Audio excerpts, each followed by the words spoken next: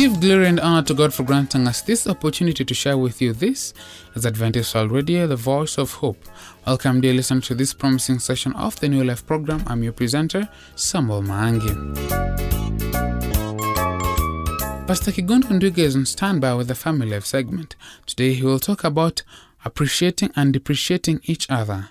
Brother Steve Rundu will also be joining us during the Bible session to talk about choosing our own altars. Brother Nathaniel Nyagol will start us off with a song, For You I Am Praying.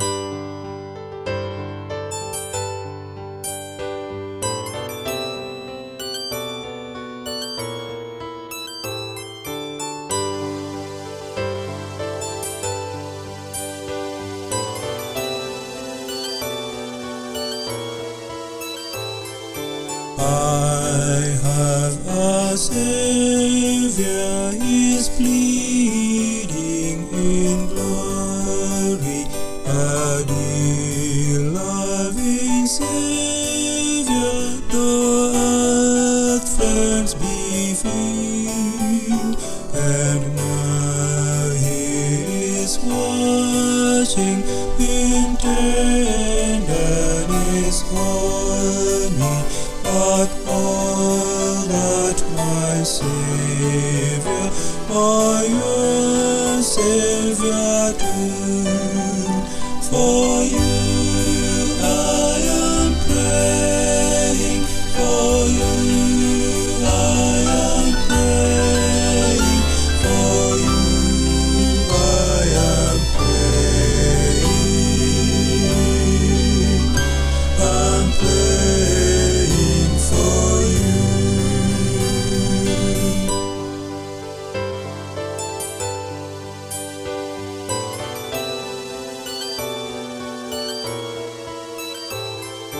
I have a Father to me, He has given a hope for eternity, blessed and true, and soon He will call me to meet Him in heaven.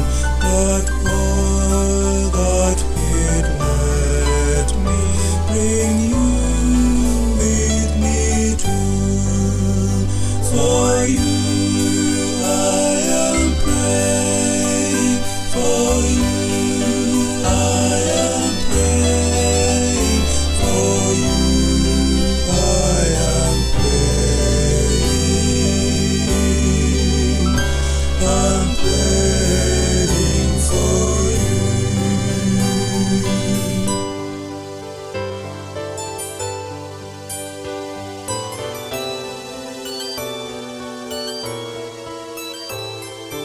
I have arrived, His resplendent in whiteness, awaiting in glory my wondering view. Oh, when I receive it, all shining in brightness, dear friend, could I see you receiving one too? For you I am praying, for you I am praying, for you I am praying, I'm praying for you.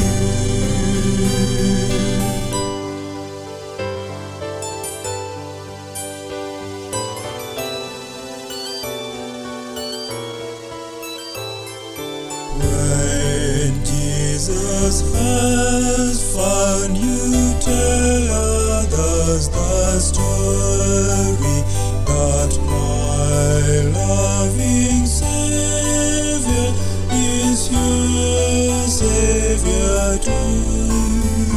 Then pray that your Savior will bring them to glory.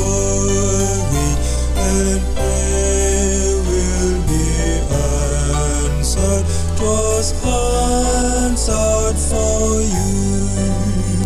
For you I am praying. For you I am praying. For you I am praying. I'm praying for you. For you I am praying. For you I am praying. For you I am praying. I'm praying for you.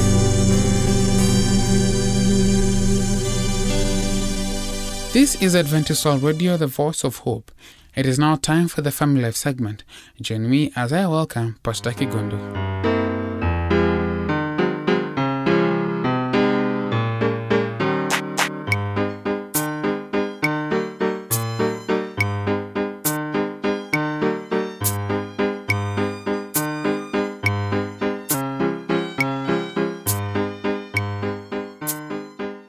Dear listener, today we welcome you to our marriage series, The Abundant Life, based on John 10 verse 20, where Jesus said, I have come that they may have life and have it to the full, convinced that for us to be happy, to enjoy the fullness of life that Jesus promised, our marriages must be happy. We do this by learning to appreciate one another and avoiding depreciating each other.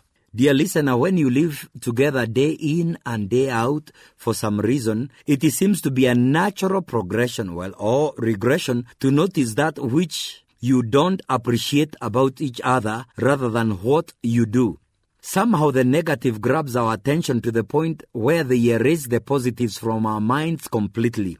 And this is truly sad, because if we looked beyond the blinding negatives, would probably see a lot of positives hidden away, deserving our recognition.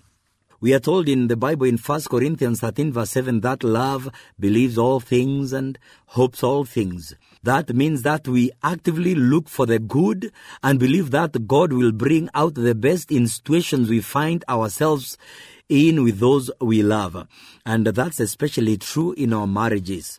Even that which is negative can be redeemed in some way when we are participating with God. Last time we shared from the Love Dare book by Stephen and Alex Kendrick on leading with your heart and will rather than following your feelings, which can easily be deceived. Today we want to share another very interesting portion from that book. This is what they say. In the deep and private corridors of your heart, there is a room. It's called the appreciation room. It's where your thoughts go when you encounter positive and encouraging things about your spouse. And every so often you enjoy visiting this special place. On the walls are written kind words and phrases describing the good attributes of your spouse. These may include characteristics like honest, intelligent, or phrases like diligent worker, wonderful cook, or beautiful eyes. They are things you have discovered about your husband or wife that have embedded themselves in your memory. When you think about these things, your appreciation for your spouse begins to increase. In fact, the more time you spend meditating on these positive attributes, the more grateful you are for your mate. Most things in the appreciation room were likely written in the initial stages of your relationship. You could summarize them as things you liked or respected about your loved ones. They were true, honorable, and good. And you spent a great deal of time dwelling on them in your room before you were married. But you may have found that you don't visit this special room as often as you once did. That's because there is another competing room nearby. Down another darker corridor of your heart lies the depreciation room, and unfortunately you visit there as well. On its walls are written the things that bother and irritate you about your spouse. These things were placed there out of frustrations, hurt feelings, and the disappointment of unmet expectations. This room is lined with the weaknesses and failures of your husband or wife. Their bad habits, hurtful words, and poor decisions are written in large letters that cover the walls from one end to the other. Now, dear listener, if you stay in this room long enough, you get depressed and start expressing things like, my wife is so selfish, or my husband can be such a jerk, or maybe I think I married the wrong person. Some people write very hateful things in this room, where tell-off statements are rehearsed for the next arguments. Emotional injuries fester here, adding more scathing remarks to the walls.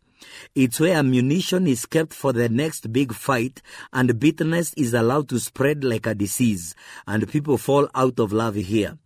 But know this, spending time in the depreciation room kills marriages. Divorces are plotted in this room, and violent plans are schemed. The more time you spend in this place, the more your heart devalues your spouse. It begins the moment you walk in the door, and your care for them lessens with every second that ticks by. You may say, but these things are true. Yes, but so are the things in the appreciation room. Everyone fails and has areas that need growth. Everyone has unresolved issues, hurts, and personal baggage. This is a sad aspect of being human. We have all sinned, but we have this unfortunate tendency to downplay our own negative attributes while putting our partner's failures under a negative glass. Let's get down to the real issue here. Love knows about the depreciation room and does not live in denial that it exists. But love chooses not to live there. You must decide to stop running to this room and lingering there after every frustrating event in your relationship.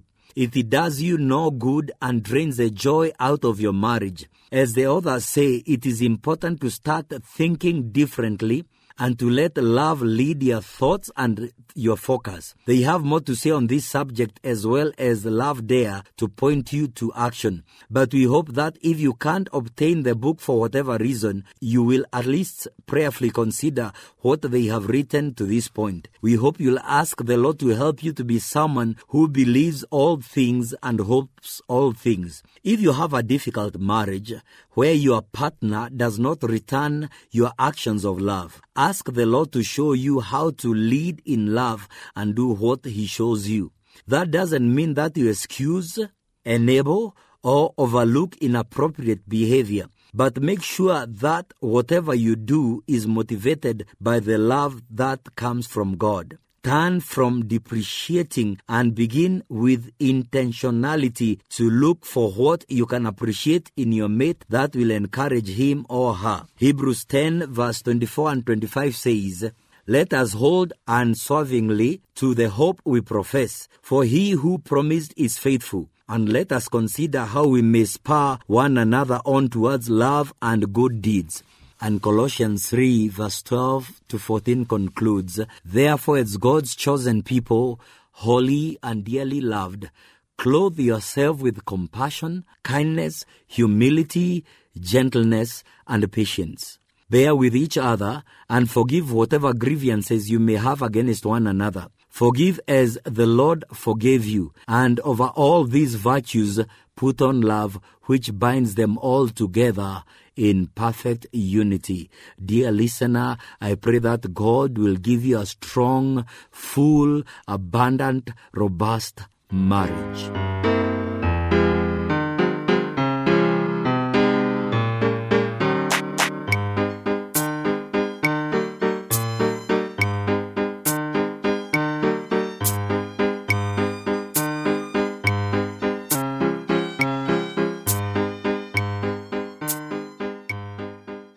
We appreciate those who have given us their thoughts concerning this program. We are here just for you. For those who have never communicated to us, you can start today by writing to the producer, Adventist World Radio, P.O. Box 42276, code 00100, Nairobi, Kenya. You can also email us at awrnairobi@ek.adventist.org. Here's a song, The Church Has One Foundation, by Nathaniel Nyagol.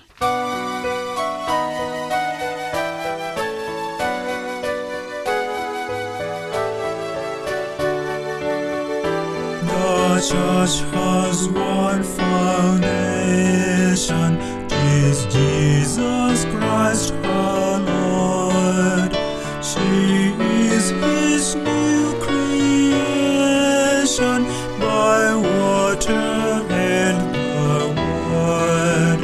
From heaven He came and sought her to be His holy bride. With His own blood He bought her, and for her life He died. Elect from every nation, yet one of all the earth, a charter of salvation, one Lord, one faith, one birth, one holy name she blesses, partakes one holy food, and to one hope she presses with every grace renewed.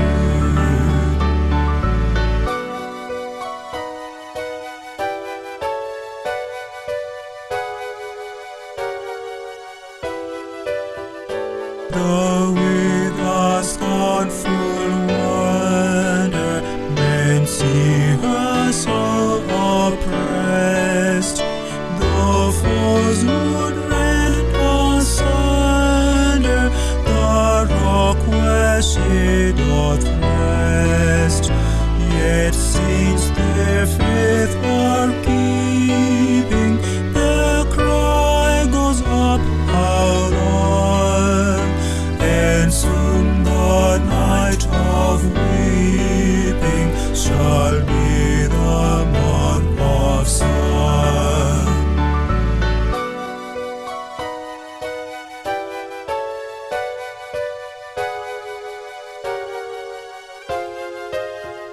Mid toil and tribulation and tumult of her war, she waits the consummation of peace forevermore,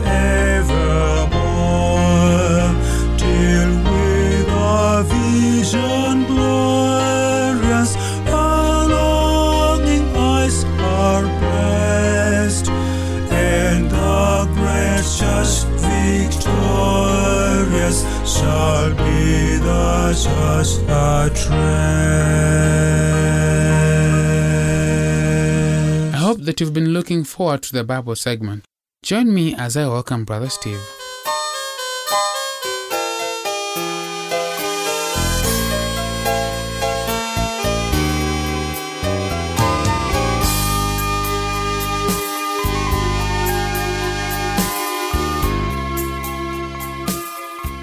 Choosing our own altars.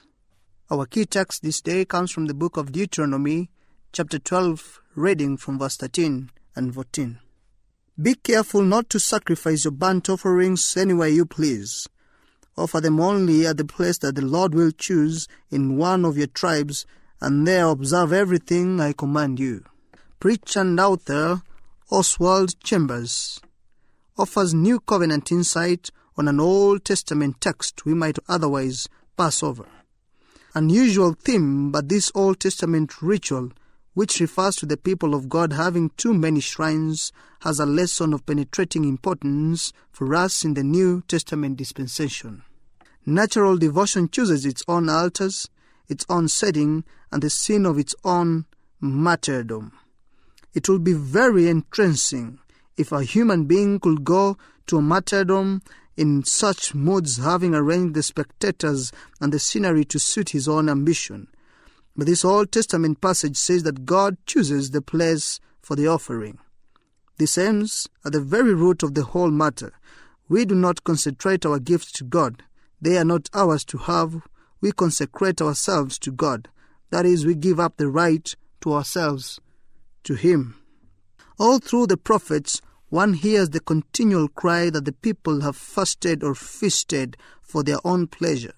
They have been religious because it suited them, but the only devotion which is acceptable to God is the devotion on the part of a regenerate soul that starts from a full-hearted consecration, which by binding the sacrifice of itself to the altar of God, receives from God the supreme sanctification which identifies it forever with the life of the Lord. The place of this devotion can never be discovered by human intelligence or natural spirituality, but only by the Spirit of God. It must be borne in mind that the burnt offering is not the sin offering. The Apostle Paul shows us distinctly the place of the altar and the sacrifice God wants. He says, "Therefore I urge you, brothers, in view of God's mercy, to offer your bodies as living sacrifices." Literally, give up your right to yourself. That people find it extremely difficult to get to this place is true, and the reason is not difficult to find. We choose our own altars and say, yes, we will devote ourselves to the foreign field, or we will give ourselves to slum work, to work in some orphanage, or to rescue work. All this commends itself thoroughly to the natural heart of a man, but it is not the place the Lord chooses. The place is discernible only by the Holy Spirit, and the offering is prompted not by devotion to duty or devotion to a doctrine, but by devotion to a divine being. When our Lord talked to the woman of Samaria, he pointed out that both Jews and Samaritans had begun to worship a place instead of God. But he said, "Yet a time is coming and has now come when the true worshippers will worship the Father in spirit and in truth." In what ways, dear listener, do you choose your own altar? Can God still use people who are serving somewhere of their own choosing? How can you discern where God is asking you to make your sacrifice? Let us pray all that God our Father will show us how we can serve Him best and how we can choose the altar that He seeks us to choose. I want to follow His leading so that I can be used by Him to depend on Him and to worship Him in truth and spirit.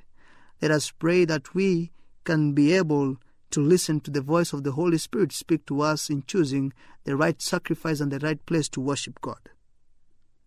Let us pray. Our Father who art in heaven, Lord, we ask you to guide us through your Holy Spirit in choosing the right place to worship you and the right way of worshiping you, Lord. We know that worship is a reaction to stewardship, O Lord. Father, make us good stewards of worship. Lord, we thank you even for the guidance that you've given us, Lord, and we ask you, Father, to continue filling us with your Holy Spirit, Lord. Teach us how to worship you, Lord, and give us the humility and reverence that is needed in worship. Show us the true altar, Lord, and show us the true sacrifice. For you have prayed, trusting and believing in the mighty name of your Son, Jesus Christ. Amen.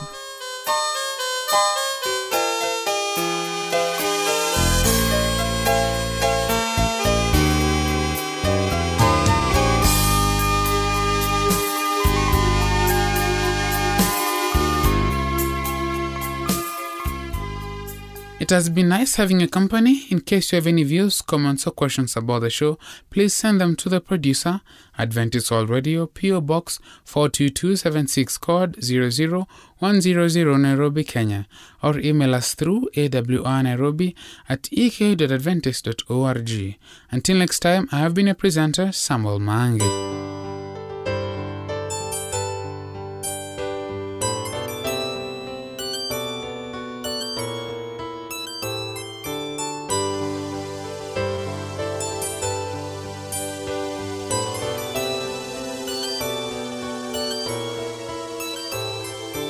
I have a Savior, is pleading in glory, a dear loving Savior, though earth friends be few, and now He is watching in tenderness on me. But all that my Savior, my Savior do, for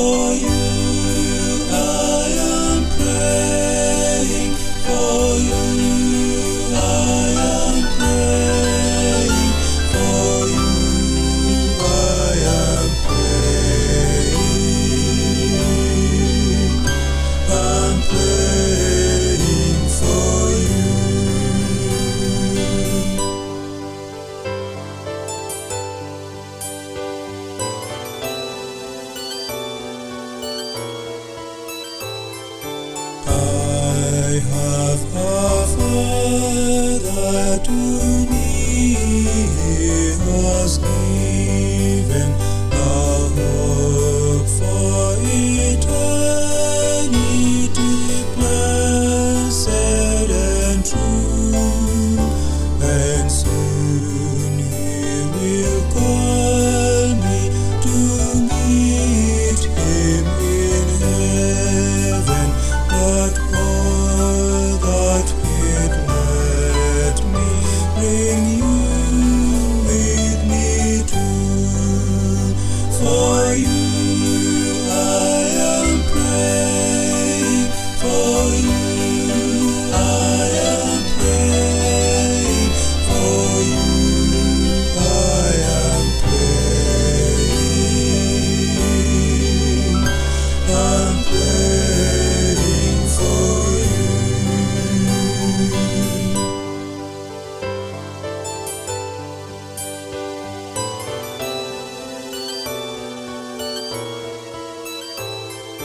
I have arrived, is resplendent in whiteness, awaiting in glory my wandering view.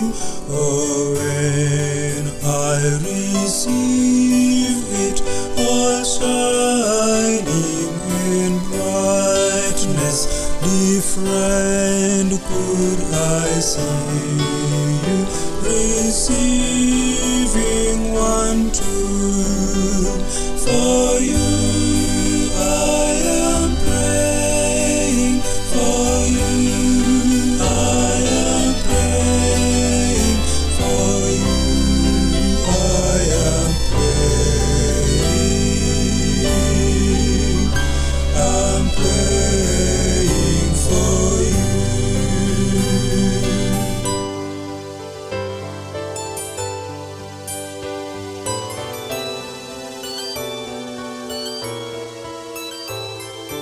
When Jesus has found you, tell others the story that my loving Savior is your Savior too. Then pray that your Savior will bring them